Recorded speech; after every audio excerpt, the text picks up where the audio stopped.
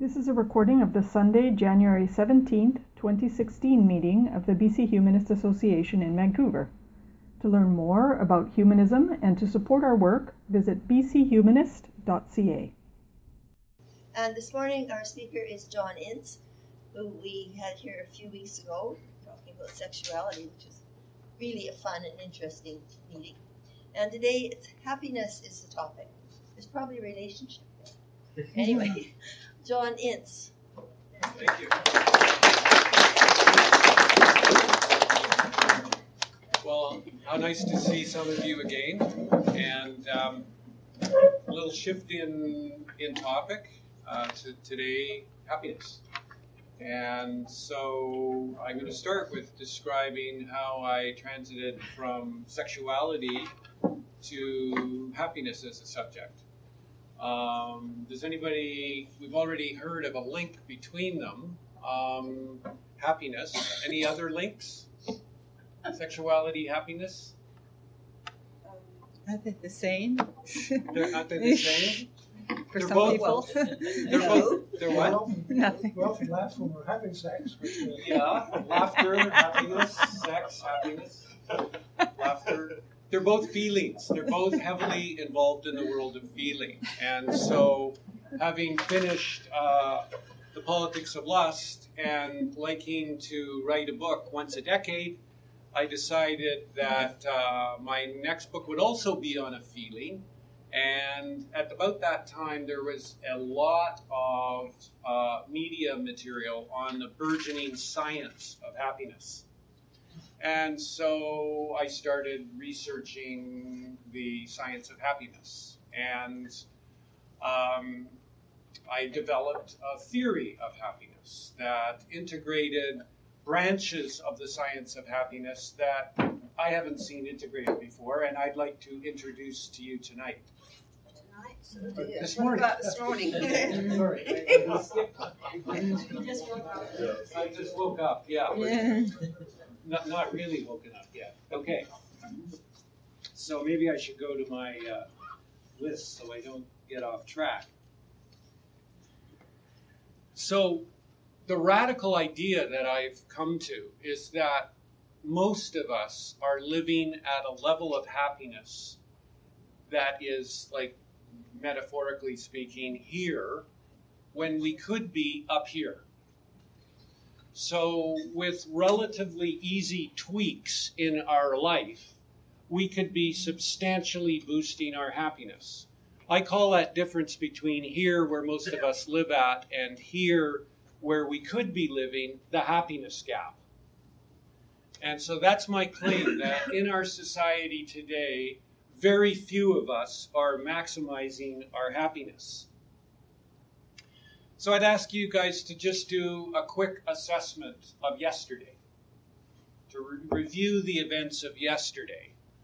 And for people like me, that's sometimes hard to do. What happened yesterday? But actually, now that I'm thinking about it, I can recollect some of the events. And I'm asking you to do like an emotional assessment. What were your highs and your lows in the day? Did you have any serious highs? Was there a moment where you said, wow, I am so happy? You actually said that in your mind to yourself. So when most people I ask to do that little exercise, they go, yeah, there's a little bit here and a little bit there, but there wasn't really a sense of joy. And I believe by nature, and I'll come back to this idea of by nature, what I mean by it. By nature, we are designed to feel that joy every day. That's in our DNA. And so the happiness project that I'm going to be introducing you guys to is aiming to bring that into your day. So you wake up in the morning truly rested, so that there's real connection with people in your day. There's a sense of satisfaction interacting with other people. So there's a sense of sensual enjoyment in your day, that you actually go, wow, this cup of coffee is amazing, or this chocolate is sublime. That instead of just consuming, of having pleasures, we are able to stand back and go, wow, those were delicious pleasures. So that's our aim, is to have a day filled with little joy bursts. So why the gap? Why are people mostly living here when they could live up here? And the major reason is even progressive thinkers like us humanists, mostly follow our social institutions, mostly follow the patterns that were introduced to us by our family and our friends. And they actually didn't know much about happiness. They didn't really reflect on it. And they didn't teach us to reflect on it. And it's an interesting thing, for example, an indicator of the lack of attention given to happiness and positive emotions generally. That it was only in the 1990s that science really seriously started to look at happiness. Way back since Freud, for over 100 years, science has been studying negative emotions, psychopathology, unhappiness. But the opposite end of the register hasn't had a lot of attention until recently. And we can see the same trend in health, that disease got all the attention for 300-400 years of medicine. And then only since the 70s, this concept of wellness come in, where medicine started to look at not just healing diseases, but making us as healthy as we could be and studying how we can do that. So the long and short of it is that our social institutions, our families, haven't really known much about what makes a happy life. And we've followed them, and it's sort of the blind leading the blind, the unhappy leading the unhappy. And fast forward to about the 1990s, and science starts to really look at it. So today there are thousands of scientists all over the world studying happiness in various different disciplines. And a huge amount of data has emerged about what makes us happy. And it turns out that a lot of what we do throughout most of our day doesn't really make us happy. That most of us are spending substantial amounts of our life doing things that at some level aren't deeply fulfilling. So one of the most important discoveries of science is that there are actually a small number of activities that make people happy. And these emerged in cross-cultural studies. When they look at Aboriginals in Australia and office workers in Vancouver and farmers in Africa, and they survey them about the high points and the low points in their day. And they start to see a common theme in the high points. And I actually recommend that you do something, just a fun exercise, takes about 3 minutes, is get a piece of paper, and at the end of the night, keep it by your bed, at the end of the day, chart today, what was your high point, and what was your low point? And chart tomorrow, and chart tomorrow. And you will start to see, after 30 days, some patterns in your highs and lows. Well, science started to discover this in the last 20 years. And there are roughly about 20 things that they have identified as are key to happiness. Example one, this isn't going to come as much of a surprise, social interaction. When people interact together, they tend to be happy.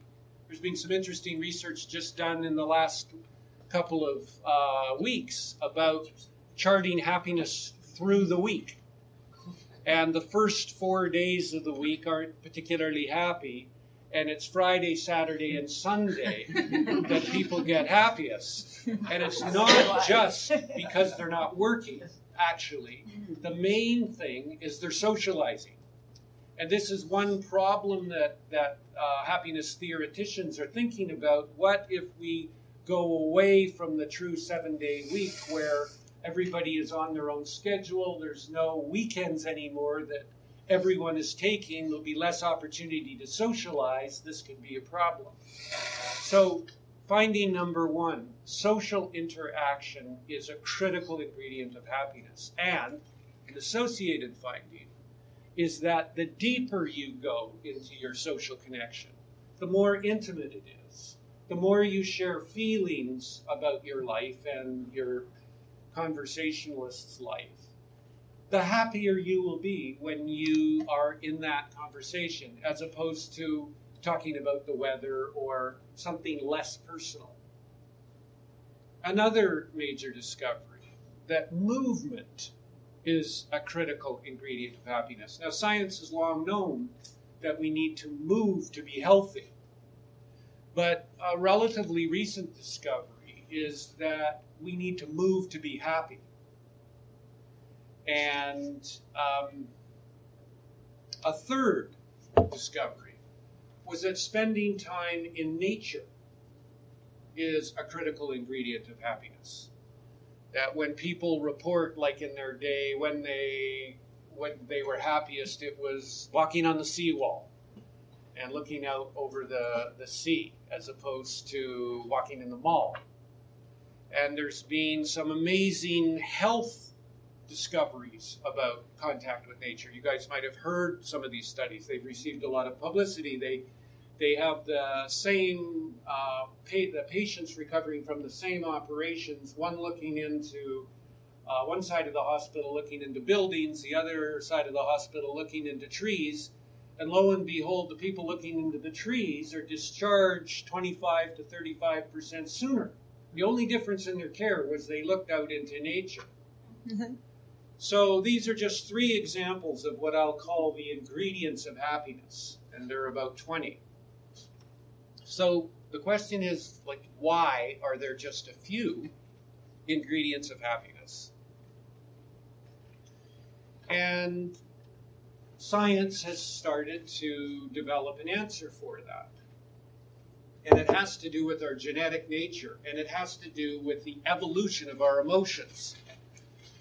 So basically, our emotions are a form of intelligence, a primitive intelligence that other animals have, that are designed to guide us to the things that help us survive and move us away from the things that injure us. So if we develop, say, an emotional attraction to movement, and that enhances our survival, that gene will tend to spread. Whereas if we develop an attraction, what makes us really happy is existing as a couch potato. And that's not going to enhance our survival. Those genes will disappear. Another example, if through evolution we develop an attraction to being closely bonded with other people, and that enhances our survival, that gene will tend to spread. If we're a loner, if we love being on our own, we like hanging out separate from everyone else, and that's more dangerous, those won't be passed on. Well, it turns out for 2 million years basically, hominids, our humans and pre-humans in our line, we've evolved and our emotions formed in a very specific environment. Does anyone know what that is? In Africa. And what were some of the features of that lifestyle? Well, it was a grassy. We were on the ground, semi-arid type of landscape. And we moved a lot. We were nomadic. So for 2 million years, we didn't open refrigerators and pull out dinner. We had to walk every day, they estimate, 10K every day. We had to walk to gather and hunt, to eat.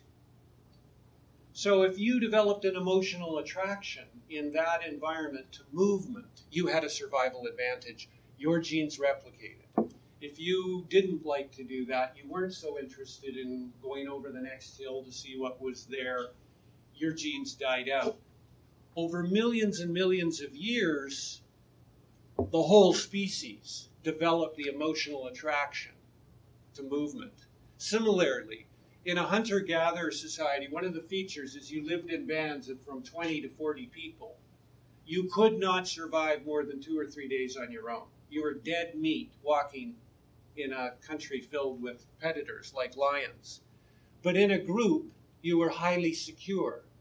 The people that liked to hang out in a group, who enjoyed making rich connections with others, who when they were sick, the others helped them, and reciprocally, they had a survival advantage. The loners died out. We inherited the genes of those people who loved social connection. And same, the people who love nature, that we know today that a reverence for something tends to create curiosity for that which is loved. People who really loved nature were more curious about it. They learned more about nature. They had a tendency to survive than people who were ambivalent about that subject. So you see the pattern, that the things that were essential for survival in this weird environment that we can barely imagine, which is where our genes came to be formed, the things that were essential for survival, our genes naturally evolved to be attracted to. That's the nature of emotional evolution. And so there's this bizarre mismatch. We have a genetic orientation designed for an environment that we can barely imagine. But people say, well, wait a minute, we've been out of the hunter-gatherer environment for roughly 10,000 years. That's when the agricultural revolution came and our lifestyle changed dramatically. We no longer moved, we had farms. And we no longer had to have a band of 30 or 40 people to look after us. We could just have a small family unit. And we didn't really have to be close to the wider nature that we were in. We only had to be close to our farm. And the interesting thing is that I was fascinated to discover is that for the 10,000 years, human health has declined in the agricultural revolution. We actually got shorter. That on the African plains we were taller. We often imagine that life then, there's the famous, who was it that said nasty, brutish, and short? Hobbes, Thomas Hobbes, that's right. So there's this image that primal man lived a terrible life. But today, more and more evidence is emerging that it was a lot actually happier than now. Jared Diamond, you guys must know Jared Diamond. He called agriculture the worst mistake in human history. Because it turns out by nature, we're not designed to be living close to animals. We get all their diseases. We're not designed to be living in close quarters with others. We get their diseases. And we're in what a fascinating discovery of modern science is that people living close to the land today, and there are fewer and fewer of them, have no depression. That the hunter-gatherer lifestyle, experts on depression call an antidote to depression. So the macro idea that I'm trying to express is that a part of us is designed for a world that no longer exists. And that's why there's a happiness gap, because we don't fundamentally know about these 20 primal ingredients of happiness. It turns out, for example, when people do surveys, that most people are intensely sedentary. And there's this new thing, it's like sitting is the new smoking. Have you heard that idea? It's so dangerous to our health to be sitting every day. And I carry a pedometer on me. When you can measure something, you're more motivated to do it. By nature, our body and our emotions want us to be moving around 10,000 steps a day. Most of us only move in the 4,000 range. Nature, most of us live relatively divorced from nature. We're really lucky in Vancouver, and many of us choose to live here precisely because of its proximity to nature. But in most of the developed world, people have a very small connection with nature. Similarly, social connection. Have you heard of the book Bowling Alone? The Disappearing Neighbor literature on the declining sociality of our culture brought on by the prevalence of media and many other forces. So that, like in 40 years ago, they would interview people, how many close friends do you have that you could tell the most personal thing? And most people responded 5 or 6. And today it's 2, and one of them is your partner. 2 people that you can tell anything to. We're used, by nature, we're used to having a clan of 10 to 20, 30 people that we're intimately bonded with. So the absence of these nutrients is what I say is the reason for the happiness gap. And an analogy is vitamins. So a really sort of neat illustrating story was in the early 1900s. At times in the United States, there were hundreds of thousands of people sick at the same time. Like literally in parts of the U.S. Southwest, the economy came to a halt. And people had no idea what was going on. They thought it was some sort of infection. They couldn't understand it. But they quickly, when people left, they recovered. And to make a long story short, what it was the new consumerism was coming in. And packaged food started to be sold. And to extend the shelf life of packaged food, they had to start to take out the germs. Have we talked about this issue? You and I know. Somebody else? Yeah, we did. Yeah. The germ of the grain. That's right. And to extend the shelf life, they would take out the germ of the grains. But it turns out the germ had critical nutrients in many places in the Southwest. Corn, for example, was an essential deliverer of the vitamin B12 or B3. B3, I think it was. B3. And the absence of this gave them pellagra. And I sort of see that as a nice little metaphor for what's going on emotionally, is that modernity has brought us things that is depriving us of essentials, that we all have the equivalent of a low-grade vitamin deficiency, but it's emotional. So that's a bit of a bad news story. We've all got emotional pellagra. We'll call it that. That's the name for a vitamin B3 deficiency. So, can we get this story a little upbeat? What time do you want me to? But we want to have questions and answers. We got from 11:30 till 11:55.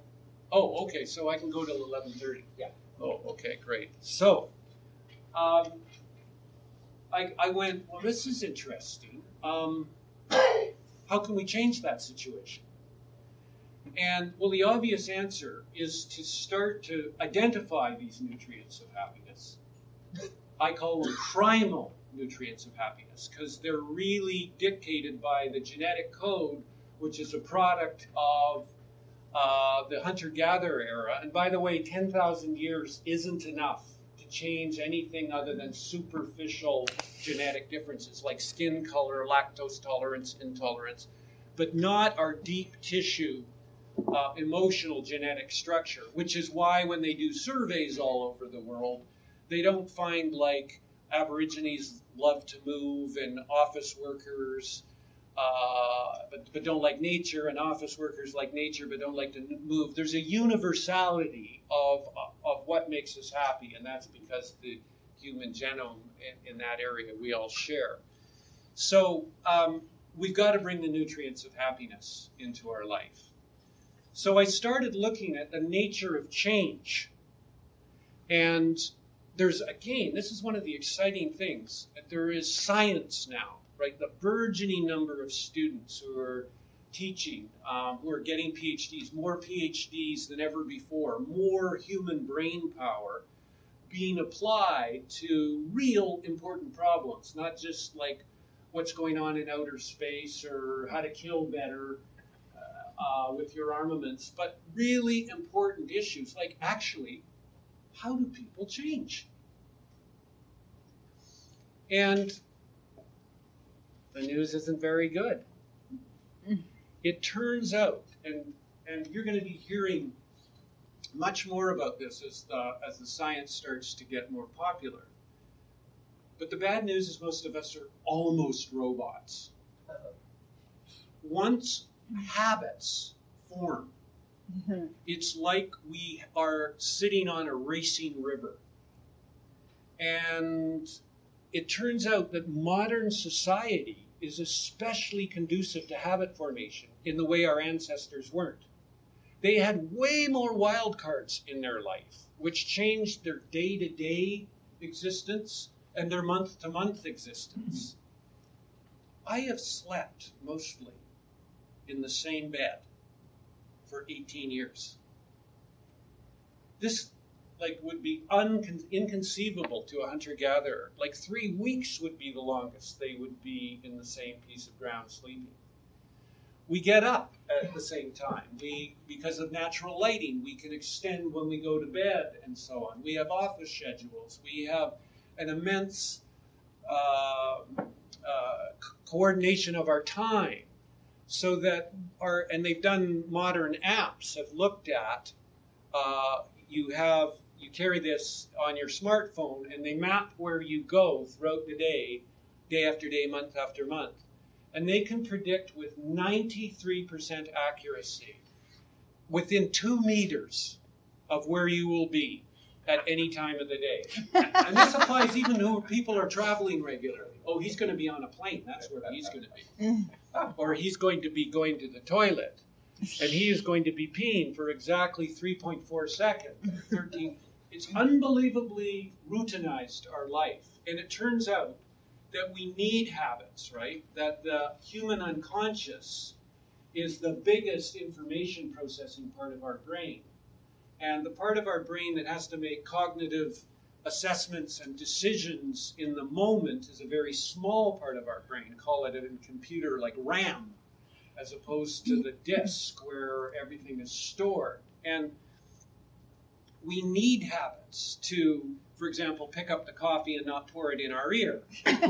Put it in our mouth. We need to drive, and habitually, like I drove here today and listened to a complex radio show. My cognitive advanced brain is intimately involved with that, and I barely remember driving here. So we absolutely need a habitual part of our structure. But our modern society is radically increasing the amount of our life that is structured by habit. And so if we want to change our habits, what do we do? Well, it turns out there's science on that as well. And there's not only science, but there's thousands of years of observation. If you want to change, if you want to, say, learn a new language, you've got to practice it. If you want to learn play the guitar, you've got to put time into it. If you want to learn how to meditate or do yoga, you just can't automatically start touching your toes. You have to practice it and ease into it.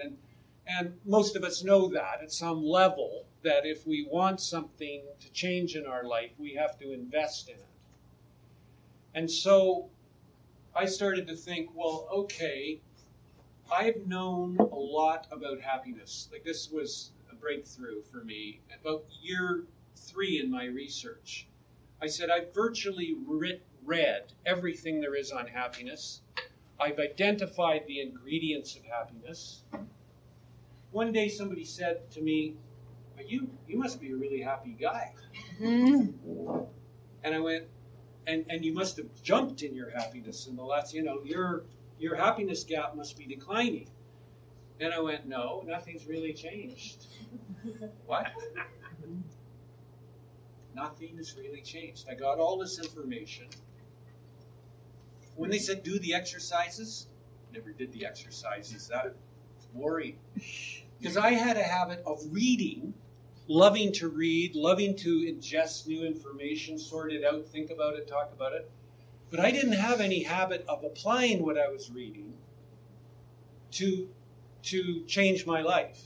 And that's when I got into the behavior science. And that's when the behavior science started to realize we've just come through New Year's. The New Year's resolutions average on about 3 to 4 weeks, and then they die out.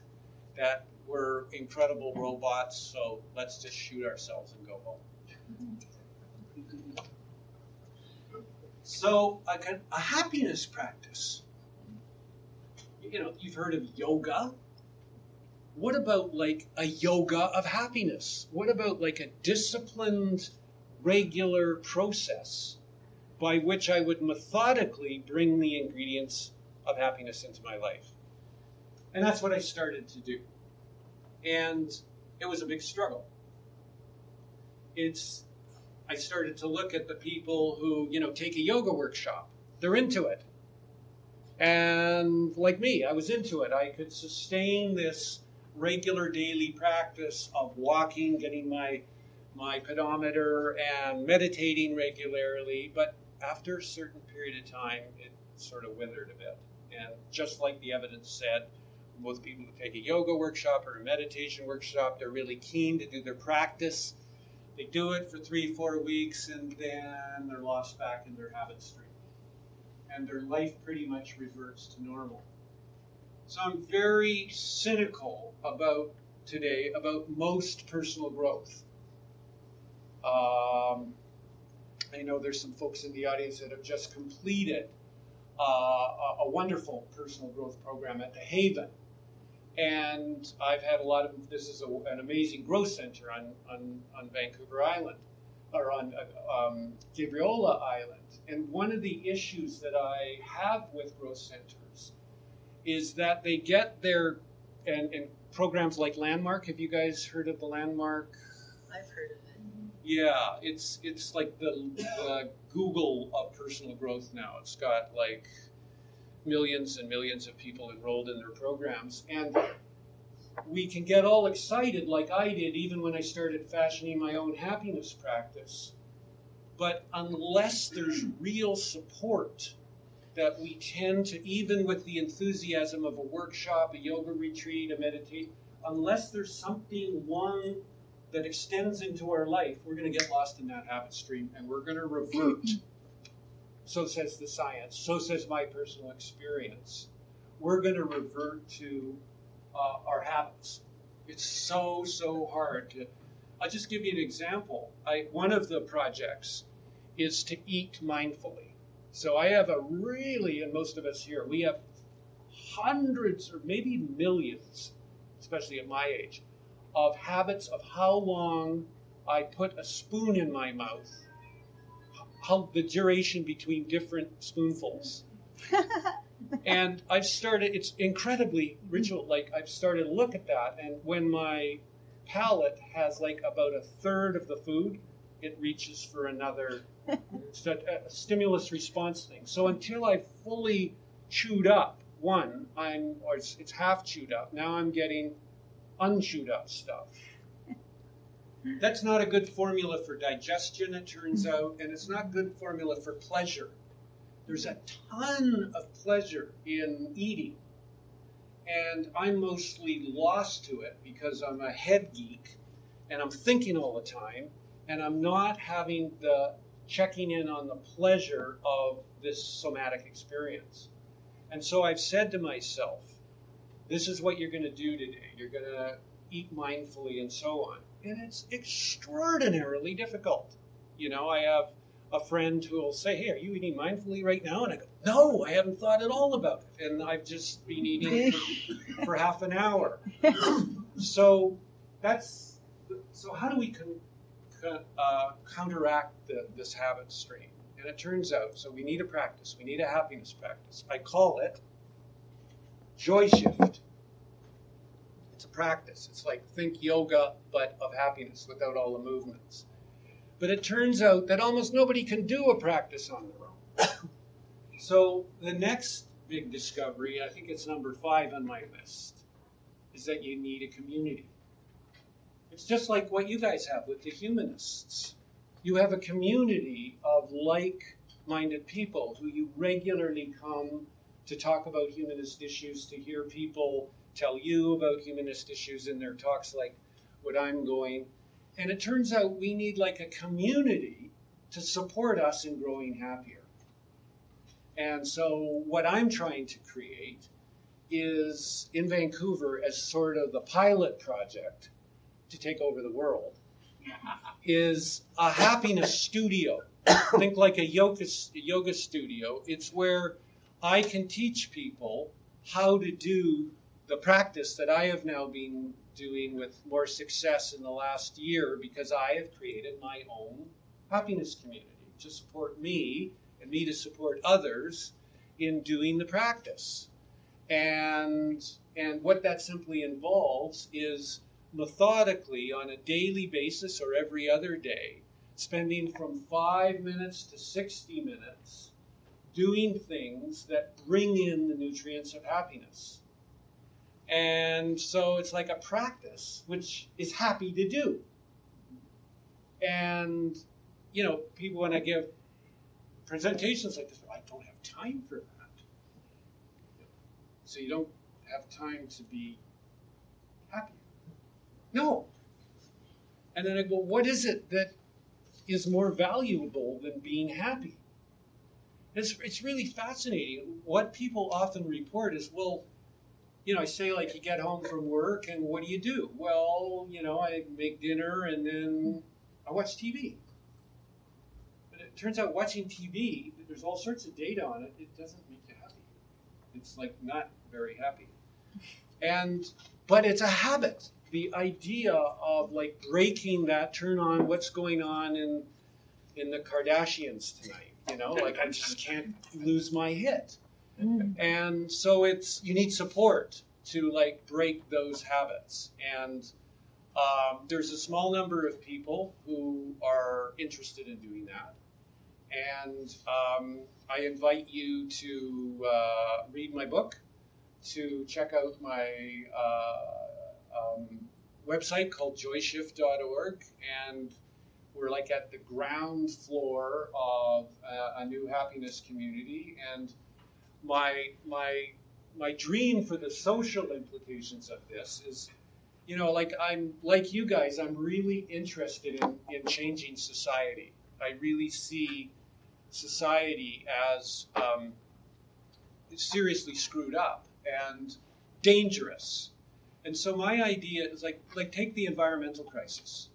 The environmental crisis, global warming, is fundamentally a product of the wrong happiness formula. So the traditional happiness formula, not informed by science, says that you'll be happier by getting lots of stuff, lots of toys, and playing with it. So devote a lot of your life to making money, to buying things. And it turns up that attitude is causing us to consume a massive amount of resources. Canadians, I think, are the worst in the world in terms of our energy consumption, partially because we're a cold climate. And like if people could discover that there was a whole other route to happiness, which is not materialism. Science shows that materialism does not deliver happiness. Media consumption, generally only a little bit of it, 15 to 45 minutes a day, delivers happiness. That if we could find where the true ingredients of happiness are, we would have a lighter footprint in the world. So I see like literally, and war, what is war and hatred? But fundamentally a lack of happiness. Happy people don't want to fight and kill. So the sort of moral imperative of our world is to grow happier. So ironically, this movement that I'm trying to start, I see, is not just one designed to, you know, enhance the selfish happiness of an already totally lucky human being like me to live in this amazing society with all its warts, but it's really the only hope that I can see for the world. Unless we have a new happiness model, we're screwed. So get happy for the sake of the world. Any questions?